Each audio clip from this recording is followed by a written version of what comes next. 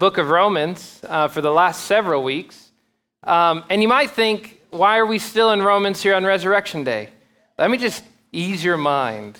Romans 5 is the perfect home for Resurrection Day. So we're going to study Romans 5, keep plodding along. We here at Grace Church believe that every text of Scripture is ultimately about Christ's death and his resurrection. And so today, we get to study Romans 5, basking in the glory of what Christ has done in his resurrection. Now, if you're not familiar with the letter of Romans, and a letter like Romans, it is absolutely essential for us to track the argument. This means reviewing where we've already been. With his systematic approach to his gospel, Paul explains why our works, our religious devotion, and our morality ultimately fall short of providing the righteousness we need to stand before God. He argues repeatedly that none of us have an excuse, for none is righteous, no, not one. All have turned aside. Together they have become worthless. No one does good, not even one. We have all broken God's law, and therefore we are all condemned. Now, seeing that we are void of any righteousness of our own, where then can we find righteousness? How can we be made right for the presence of God, right? Because as unrighteous, unright people, no matter how good we think we are still unfit to approach the throne of God. So the question is, where's that righteousness going to come from? I mean, we really have two options. Either that righteousness needs to be found somewhere, or else we are doomed for a life away from God, separated from him. And it's to that question that Paul gives us the good news that the righteousness of God has been manifested apart from the law, a righteousness revealed through faith in Jesus Christ. It is by faith, not by works. By faith in Jesus that we are credited as right with the Lord. But how? Why is it necessary for us to have faith in Jesus, right? He doesn't just say, Paul's goal is not just to get you to see that justification is by faith. As good and as awesome as that message is, it's not just the means, right? We're justified by faith. It's the person, by faith in Jesus. So how is it that Jesus is sufficient? How is it that Jesus, out of all the people in heaven and on earth, out of all the individuals, all the men that have ever walked this earth, how is it that Jesus is worthy? How is it that Jesus is sufficient to make us unrighteous sinners, to make us from being unrighteous sinners to becoming righteous before God? As we will see in Romans 5, verses 12 through 21, justification, the right relationship with God, comes only in Jesus, because Jesus is a new and better Adam. You see, our father Adam sinned, leading many, all, to death and condemnation. By contrast, Jesus obeyed, even to the point of death. And because of his obedience, he has brought us life and a reconciled status with God. One man's sin brought death into the world, but the other man's death and resurrection brings eternal life. So, I hope you're ready for Romans 5, and I hope you're ready for this resurrection text that teaches us what we have in Christ. Now, before we dive into the text, I think it's absolutely essential that we address our presuppositions. That's just a big word for your assumptions, right? We see, we as Westerners, particularly as Texans, we like to stand or fall on our own. If we stand, then it should be by our own merits. Pull yourself up by your own bootstraps, right? We've got that kind of gospel in Texas. And most of the time, we believe that if we stand, it's to our own credit. I'm the one that did it. And then on reverse, if we fall, we tend to believe that if we fall, it should be because of my mistakes, not because of the sins of somebody else or the failures that someone else has done. So in our westernized view of things, in our westernized philosophy, we as individuals stand or fall based on what we do. The Bible does not have that philosophy. Just want to be very clear. The Bible does not have a philosophy that says you stand or fall on your own. In fact, the Bible conflicts, is in contrast to that sort of individualism. You see, the problem with such thinking is that it's not only not consistent with what we find in Scripture, it's not consistent with the gospel at all. According to Scripture, you did not fall on your own. Moreover, you don't stand on your own. The Bible teaches a doctrine. We're going to get a little heady today, okay? It's Resurrection Day, so it lets me nerd out a little bit more than normal. The Bible teaches a doctrine known as federal headship. Federal headship. Now, don't be intimidated by the overly technical sounding word. To give a very basic definition of it, a federal head is someone who stands in our place as a representative. They act on our behalf. They stand on our behalf. They stand in our place. And in Scripture, we find that there have been two heads over all of humanity. The first one was Adam, precisely. The first man, the first father of the human race.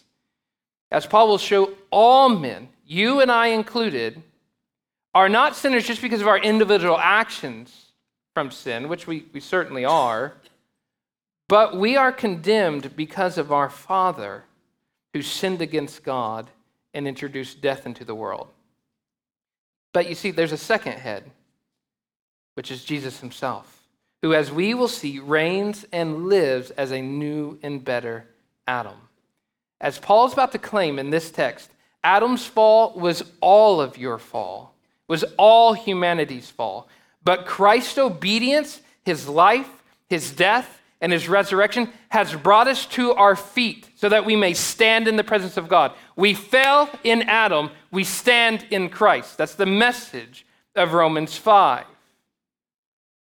Now, having been raised in our Western, overly individualized culture where we stand on our own or fall on our own, many understandably struggle with the implications of this. Let me just read some of your minds here. How is it fair? How is it just that Adam's actions have led to my personal condemnation? I'm not Adam. I didn't eat from the fruit. So how is it fair that what he did applies to me? Should I not be condemned or commended on my own right, based on what I have done, not on what someone else has done? Now, here's the problem with that kind of thinking. First off, you're giving yourself way too much credit. Adam was a perfect man. Okay? God chose the perfect representative for you. Sinless, spotless, perfect mind, most brilliant man to have walked the earth. I mean, this is man at his very birth, at the very inception of creation, in perfection. No human has ever come close to Adam. None of us have, anyway. So if you think you would have done better, let me just assure you, you would not have. Okay? As much as we like to armchair quarterback and when we watch NFL football plays, like, if I were Prescott, I'd have done that. Well, you're not Prescott. And you throw interceptions all the time. Let Prescott be Prescott. Let Adam be Adam. You would not have done better. But even that notwithstanding, there are reasons that we should accept the idea of a federal head, the idea that we have a representative in whom our actions are committed, in whom our status as unrighteous or righteous is given. First off, federal headship or federal representation makes logical sense. I mean, in our own day, we can think of a number of examples that demonstrate the necessity of representation. Children have guardians, right? Children have guardians who represent the good and the necessities that the child needs. We have state representatives. We have legal representation for those who are accused. But even medically speaking, you just apply this philosophy to your own Bible. Guys, if your head gets shot, your foot doesn't live. Right? The foot can look perfectly fine and not wounded and undamaged whatsoever. So the foot can say whatever it wants and may say, it's not fair that I'm dead because the head is dead. But it's impossible for the foot to live on when the head is dead. My friends, we are the offshoots of Adam. Our head has been shot through completely with sin and death. What do you expect that's going to happen to the rest of Adam's body? The rest of Adam's children. Second, in addition to making logical sense, federal headship paves the way for the gospel. So let me just tell you, if you reject the idea that you are unrighteous and worthy of death because of Adam, our father, who sinned, then what hope do you have of becoming righteous through the priestly work of Jesus? If we stand or fall on our own, then if we haven't fallen in Adam, there's no hope of standing in Jesus. You see, we want to accept the truth that another man's actions have condemned us so that now we can be consistent in our logic and accept that we are now righteous by another man's actions. We are sinful in Adam, righteous in Christ. If it's true, it is true that without federal headship, you cannot be guilty for Adam's sin. You cannot be held responsible. You cannot be condemned along with Adam. However, without federal headship, neither can you be credited as righteous through Jesus. So be careful how much you protest against this stuff. Because the very thing that you might balk at and say, whoa, you're blaming me for another man's sin. Yes, so that you can be credited as righteous for another man's righteousness. That's the logic of the gospel. Third, some might reject federal headship because they think it denies individual responsibility. But as we've already seen throughout Romans, in particular, Romans chapter 2, verse 6, there's no denying that God will render to each one, each person, each individual, according to their works. We are indeed guilty of our individual acts of unrighteousness. However, there is a guilt that lies at the root of our sin. Our sin's not the first in history. There's a reason that we even have a sinful nature. The entire human race is corporately condemned through and through, from head, heart to hands, because of Adam. The corruption of the first man led to the corruption of all men and women. When Adam fell, so did his children. I'm going to prove all this in just a minute. Paul is going to work from this basic biblical understanding that all humanity is represented in Adam. Adam sinned and all humanity sinned with him. And though it is essential to understand this truth, Paul's primary point is not to point us to Adam. His primary point is to show us Adam so that we can then understand Christ. He's going to work his way up to the sufficiency of Jesus as a new Adam. That's the good news of the resurrection, is that we're not in old Adam's life in death anymore. We're in the new Adam's life without death. That's the beauty. There has been a shifting in who our federal head is. Jesus is sufficient to justify. If Adam's sin was effective and efficient to bring death to every single person, how much more is Jesus, the Son of God in flesh, and his obedient act of righteousness affecting and bringing life to many? And so, in order to understand Paul's message, he's got to come to grips with this. You may not think that you are as bad as all these other people. You may think that your sins just don't rank up like all the other people. My friends, even if your sins are not as bad as everybody else's, you still are condemned and under the wrath of God because you're a child of Adam. You were born as fire fodder. You were born in dirty, guilty, sinful nature because of the father, Adam. Now, what do you need? You, just like everybody else, need a Savior. You see, my friends, what I'm trying to do today on this Resurrection Day is I'm trying to help you appreciate the resurrection even more. Because you see, if you don't think that you need Jesus as bad as all these other people, then the resurrection really means nothing to you. But when you come to realize that on your own, because of your association with Adam, even if you are better, even if you are better looking, even if you're a higher class, even if you are smarter, even if you're more moral, even if you have all the right views, it doesn't matter. You are a sinner condemned in Adam. In Jesus, though, who lives, you have life. Every head humbled. It's the great leveling.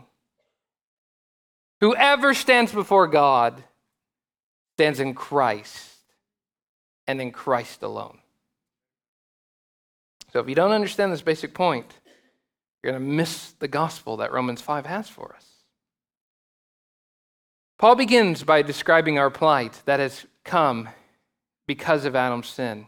He writes, "Therefore, just as sin came into the world through one man and death through sin, and so death spread to all men because all sinned." Well, the one man in this passage is clearly Adam. What's the one sin that entered death, that introduced death and sin into the world for all men? It's in Genesis 3, is it not?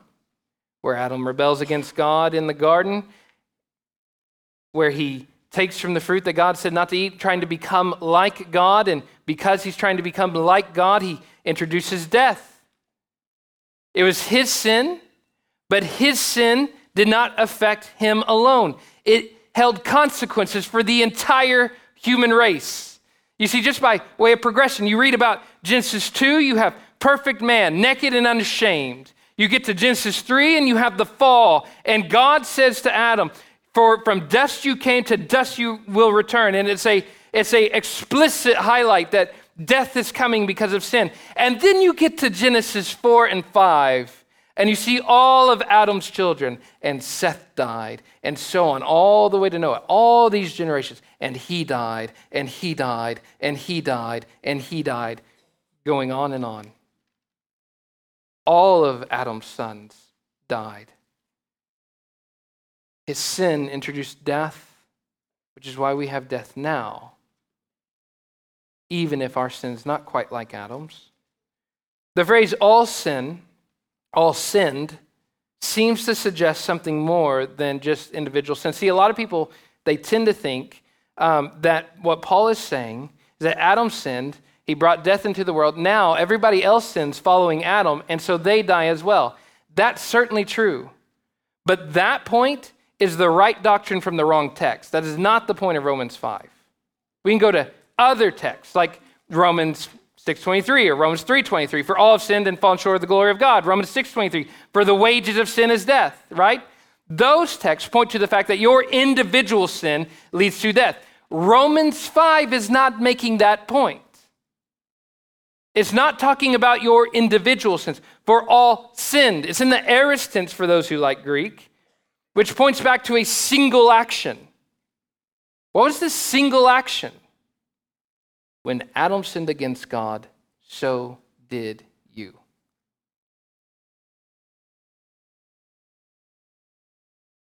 When Adam ate from the fruit, he ate on behalf of all humanity.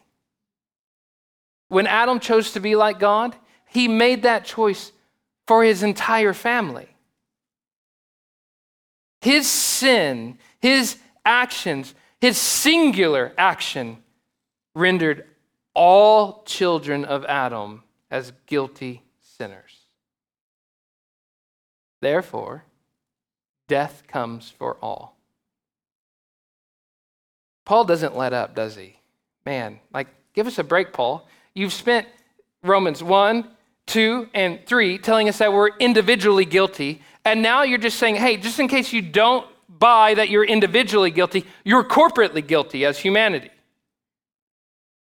He just wants to press it in even further. You are absolutely hopeless. You are absolutely desperate. You are absolutely broken, both as individuals and as corporate humanity. We need a Savior because we are thoroughly sinful.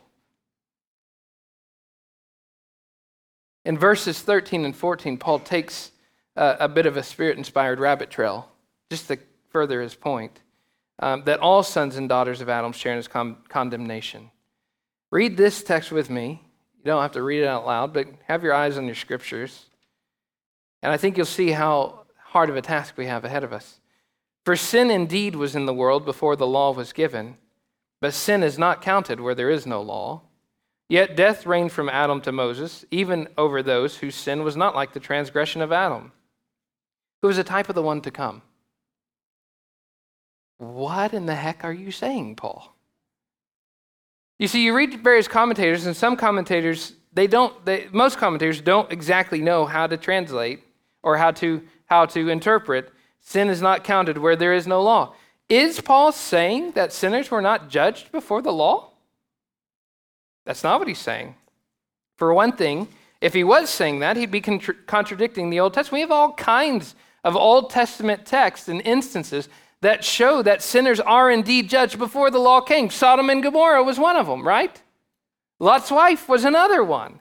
The judgment poured out on these people is telling us that even before the law, people were held accountable for sin.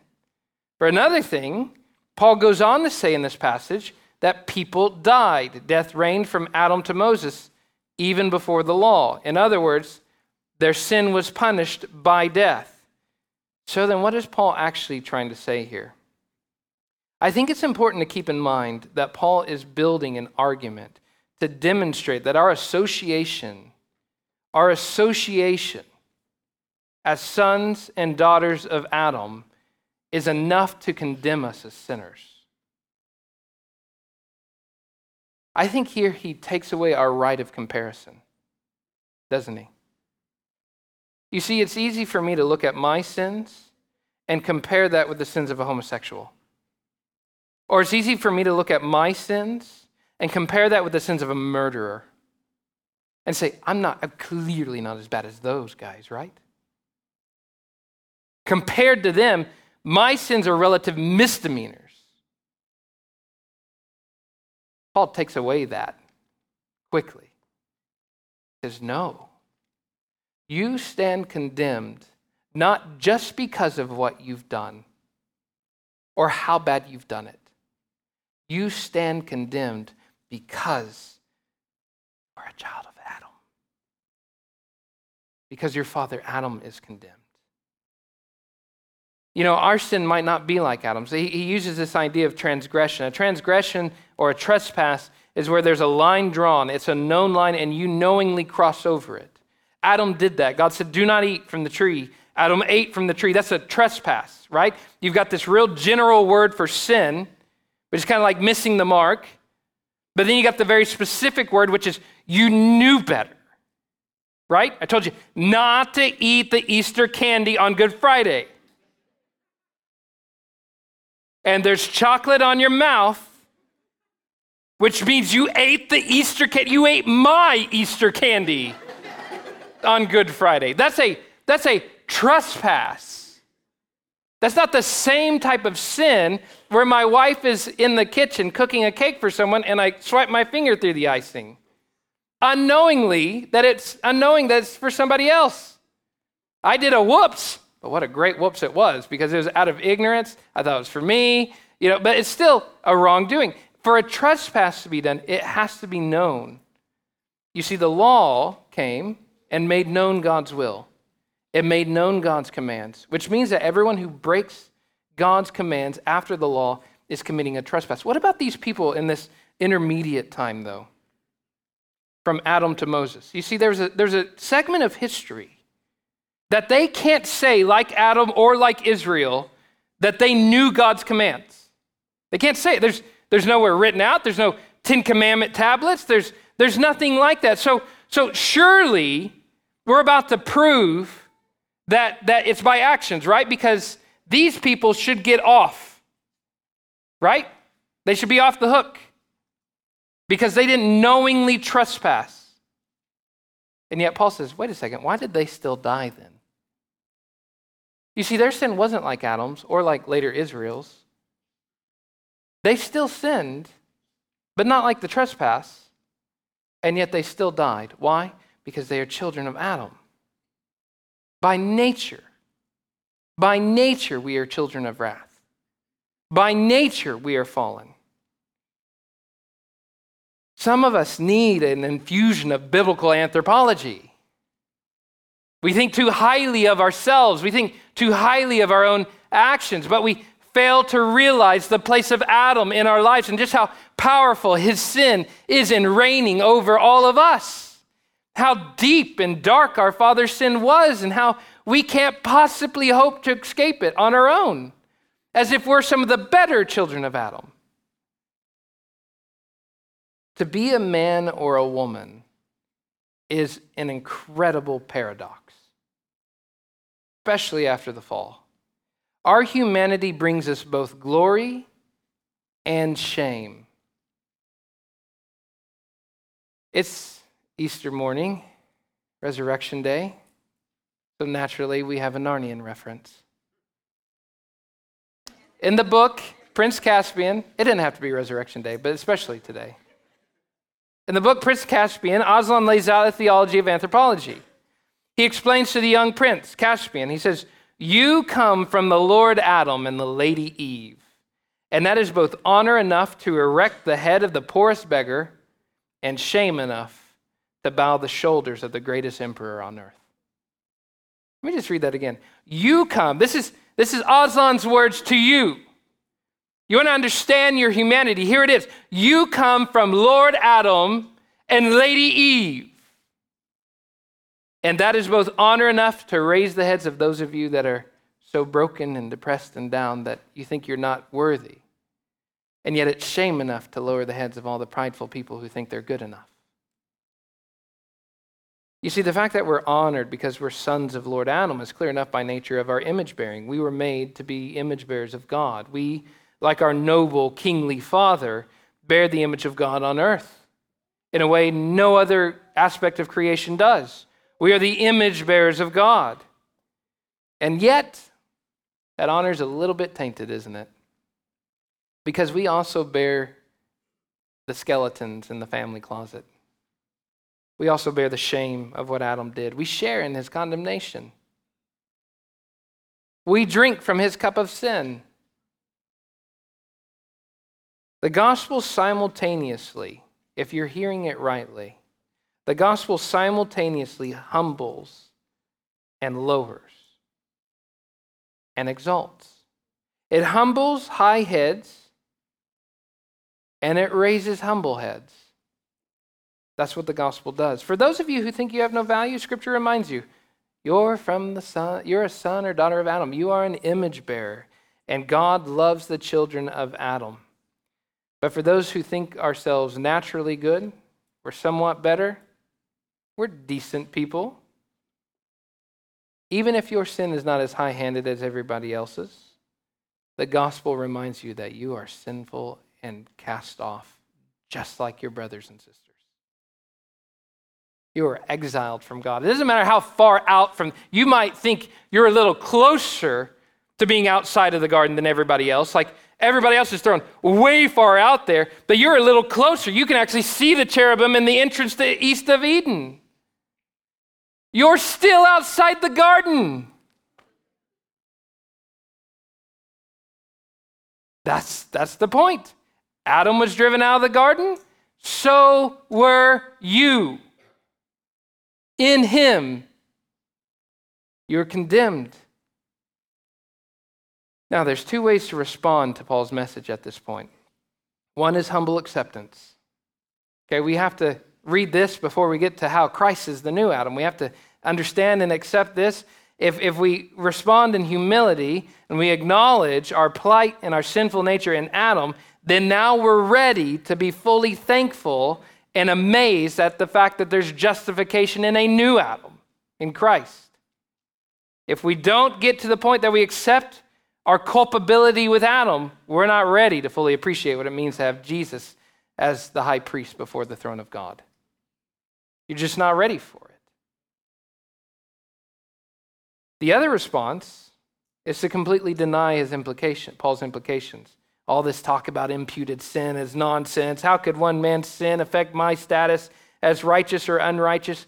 Well, again, to take that approach, if you're going to undermine imputed sin, you better be ready to undermine imputed righteousness.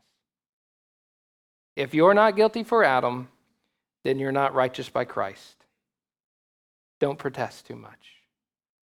If we are not guilty by association as children of Adam, then neither can we be declared righteous by our union with Jesus. Okay? Paul says, Adam's not the point. He's a type. He's a pattern. He's a person meant to point us to someone else. So, we get to move on from Adam to the one Adam points. In the next several verses, Paul contrasts the trespass of Adam's sin with the gift of grace that has come through Jesus' obedience. I love this section of Romans 5 because here you get equally the bad news, really, really bad, right? Death, death, death, death, death, condemnation, brokenness, sinfulness. But then you get sweet contrast from the trespass to the gift. He goes from the transgression to the blessing. And like that. And it all hinges on who we're in, on who we accept as our head and our representative. The key phrase to be on the lookout for in this text, and I encourage you, if you've got your pen, if you got a highlighter, then highlight it when you see it. The key phrase that'll be on the lookout for is much more. Because that's the point. The gift is much more. It's not a gift that's equal to the trespass. You realize that what we have in Jesus' life, death, and resurrection is not equivalent to what we did in sin. No, that's not what we have. We have a grace in Jesus that surpasses, that's even greater than the trespass. He has to go through this redundant Greek that's like, how much, much more? Just to show you that grace is big. Adam's sin had universal consequences for humanity, but Jesus' obedience overcomes and reverses the effects of sin and death in a far greater way. According to Paul, just let this set in, the free gift is not like the trespass. So let me just put this, if you've got this idea of sins on one side and grace on the other side, you see the gospel as a table. I am sinful, but Jesus died. My friends, that table where you set up this parallel chart of sin and grace doesn't work in Romans 5. You've got sin and you've got grace way out there. Not even comparable. Don't put it on the same chart. It's off the charts. It's a grace that is so much unlike the trespass. It's far more, way more. The gift differs in three specific ways. Its abundance, its result, and its restoration that it brings. The difference between sin's pervasiveness, how it spreads to all humanity, and grace's abundance can be seen in verse 15. For if many died through one man's trespass, much more have the grace of God and the free gift by the grace of that one man, Jesus Christ, abounded for many. Sin is incredibly effective at what it does, isn't it? So is death. Incredibly effective, thorough even. Reaches down to the bones. But the grace of God outdoes sin. The grace of God outdoes sin. You see, the trespass dispersed death to all humanity, and many died, meaning all die. But the gift of grace abounded. The word there is multiplied for many. It multiplied. The word used for abounded means that it's not just that grace is just enough. In fact, you look up the Greek word, you do a little study, it's not just enough, it's more than enough. More than enough. Salvation in grace is not just a packed lunch to satisfy your need and hunger pains. It's a feast to fill you up, and there's leftovers. It's like Thanksgiving Day, Easter Day, everything wrapped up with to-go boxes too small to carry it home. Overabundant feast. When it comes to a comparison of sin and grace, grace is much more. Your sins may run deep. My friends, I've been a pastor going on 8 years this fall. a lead pastor here. I've been in ministry for about 12 years. I have brothers in ministry that have fallen in really deep ways that were like nobody knew. Nobody knew. They hid it so well. They covered up so well. I've been in ministry long enough that I know that those same types of sins are here right now at this moment. I know that there are things in your life that you remember doing, things that you have tried hard to forget, things that at the slightest little flash of a memory just makes your face red and your heart thump because you cannot even think about that coming back out into light. You know, it's that pit in your stomach when you think about what you did and you think about you can't wipe the dirt off of that. Sin runs deep. God's grace runs deeper. Your sins lie in dark chasms with no bottom. God has poured out a grace from a cup without bottom. There's a reason we sing, "Your mercy is more." We mean that. Not sufficient. There's a reason the song doesn't say, "Your mercy is enough." That would be true. To be absolutely biblical and 100% centered on the text, we must sing, "Your mercy is more."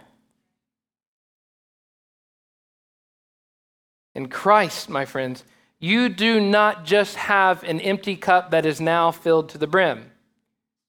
You have a cup that overflows. Not only is God's grace more abundant than the pervasiveness of sin, it also renders a very different result than sin. Verse 16 says, "And the free gift is not like the result of that one man's sin, for the judgment following one trespass brought condemnation, but the free gift following many trespasses brought justification." Very simple here. Adam's sin led to condemnation. What is condemnation? It's a public declaration of your worthiness to be judged, right? Put it in the papers, put it on Twitter, let CNN and Fox News have it. You're guilty. Condemnation's been out. In Adam, you have condemnation. But the free gift is so much different. Adam brings condemnation. The free gift brings justification, which is what? It's a public legal declaration that a person has a righteous status before God. You see, condemnation tells all the world, guilty, worthy of damnation, judged, should go to hell. Justification, God says, he's good.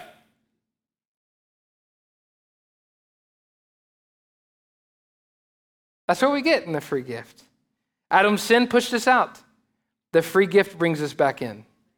Sin brings alienation. The gift brings atonement. Adam tried to be like God, and as a result, all humanity was exiled from God.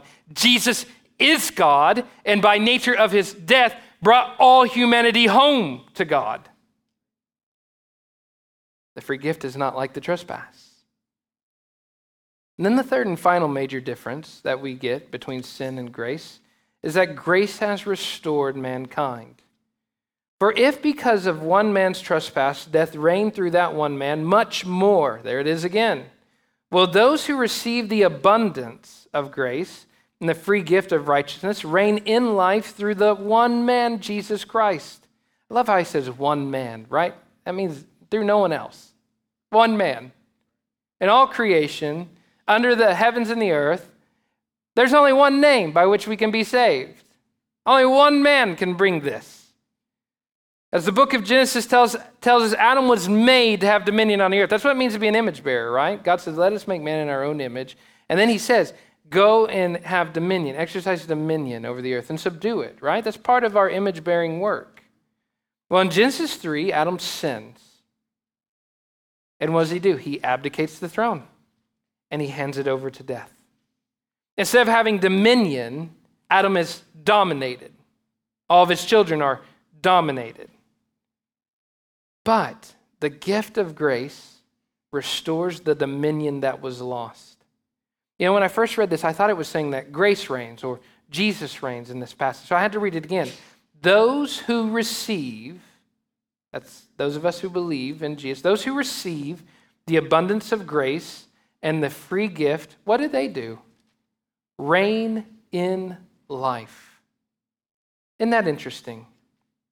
It's almost as if the gospel restores sinners to their true humanity. Sin has rendered us almost less than human, where we're dominated by sin and death. And the gospel says, have dominion again. Be the priest kings God made you to be. Be the image bearers the maker desires. Rule and have dominion on the earth, and let it be good and blessed dominion. It's like the gospel sets back the clock and says, let's start over. Broken, dominated image bearers no more. Instead, dominion-making image bearers that bring God glory. So in this verse, Paul tips his hand, I think, and gives us a peek at his resurrection theology. You see, he believes that the grace of God has pushed back death and restored life. Believers will no longer languish under the reign of death. Death reigns no more. Instead, we reign in life.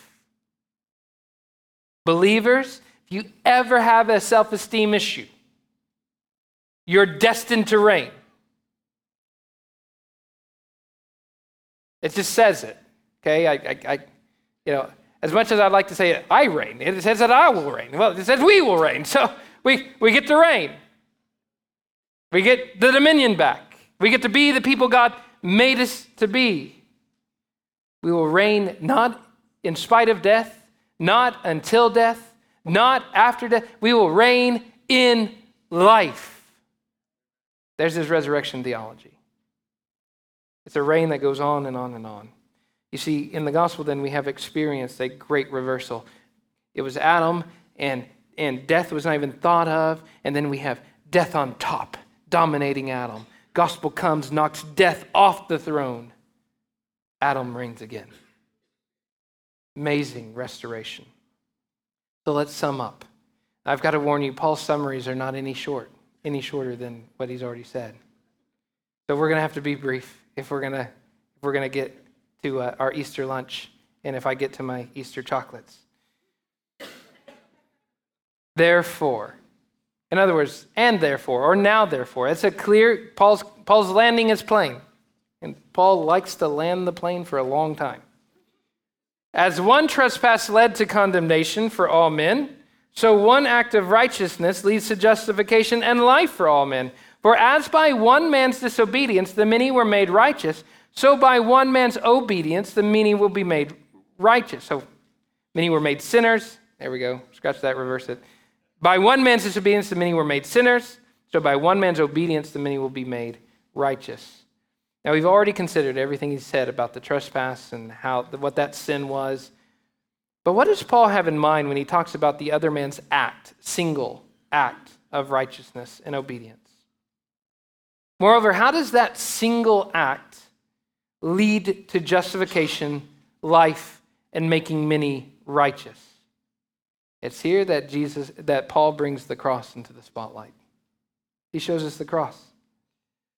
Not only was Jesus obedient in all of life, you see, Jesus had many acts of obedience, right? He never did not do the will of the Father. But there is a single act where he was obedient even to the point of death, even the death on a cross, right? Philippians 2, verse 8.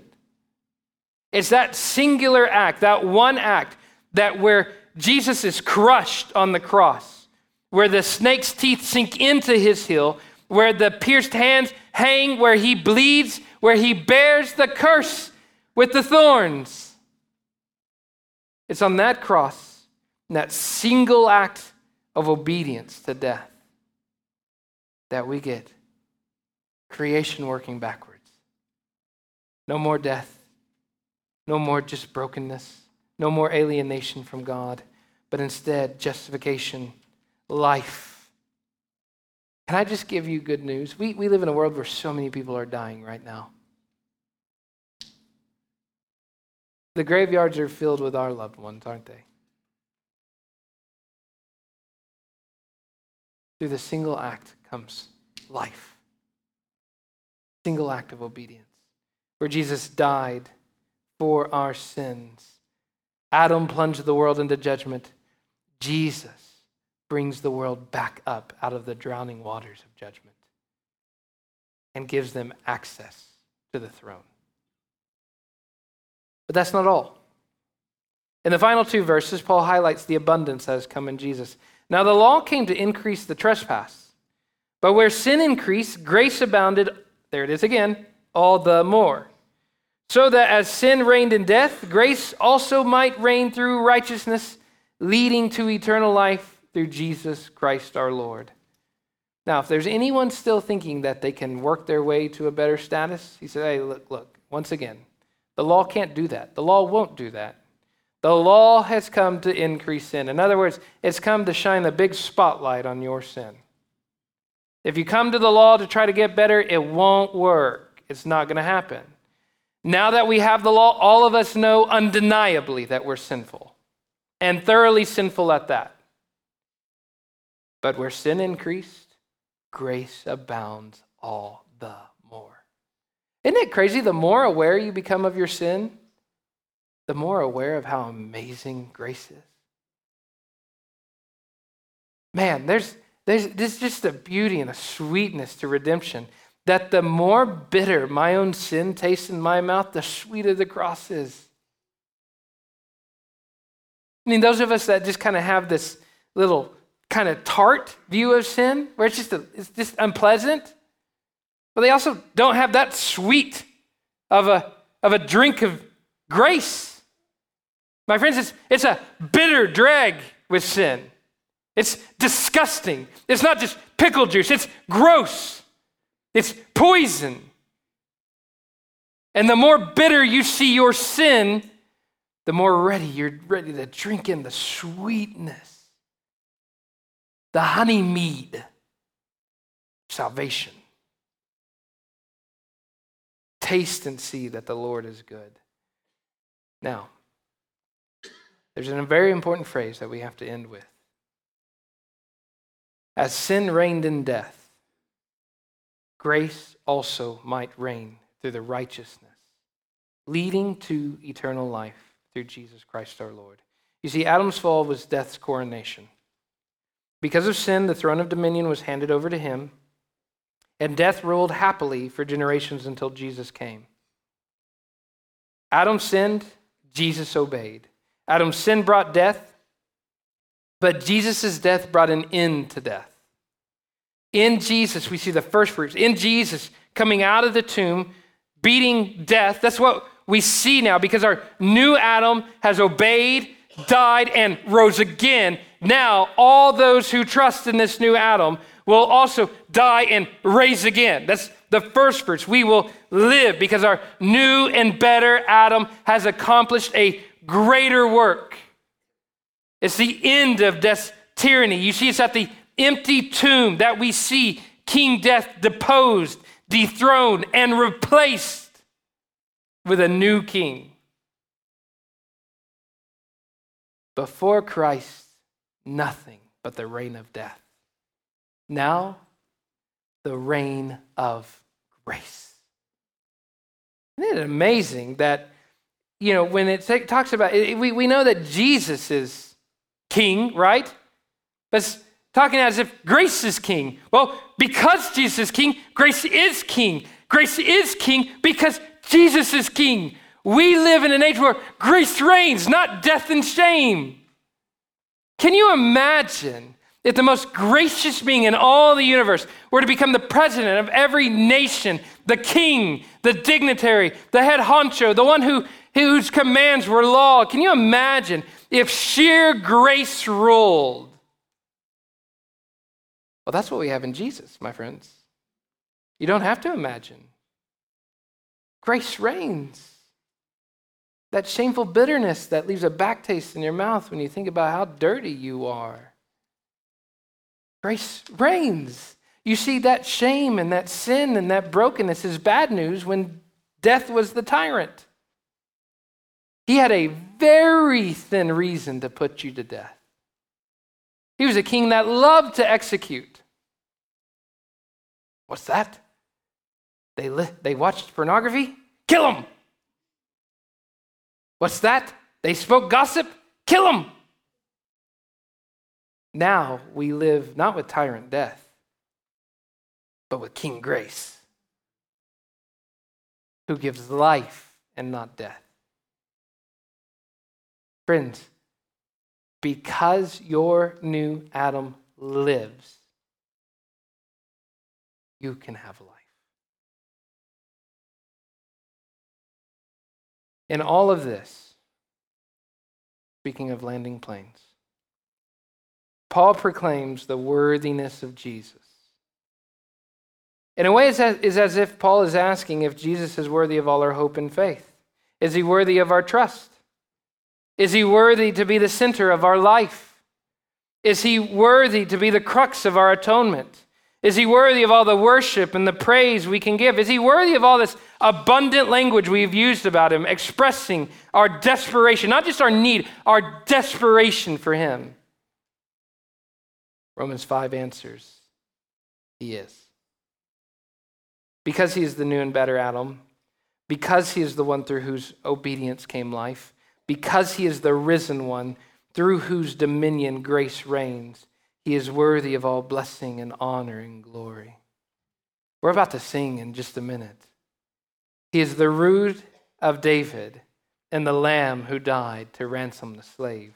From every people and tribe, from every nation and tongue, he has made us a kingdom and priests to God to reign with the Son. Is he worthy? And all God's people said, he is. Let's pray, and then we're going to get to take the Lord's Supper together.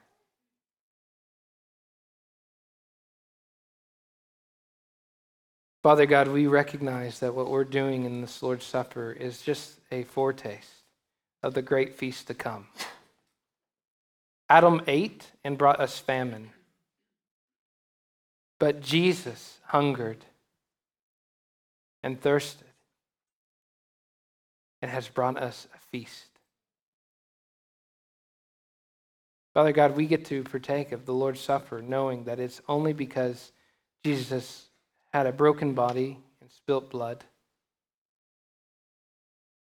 and because he came out of the tomb, leaving death defeated, that we can eat and enjoy.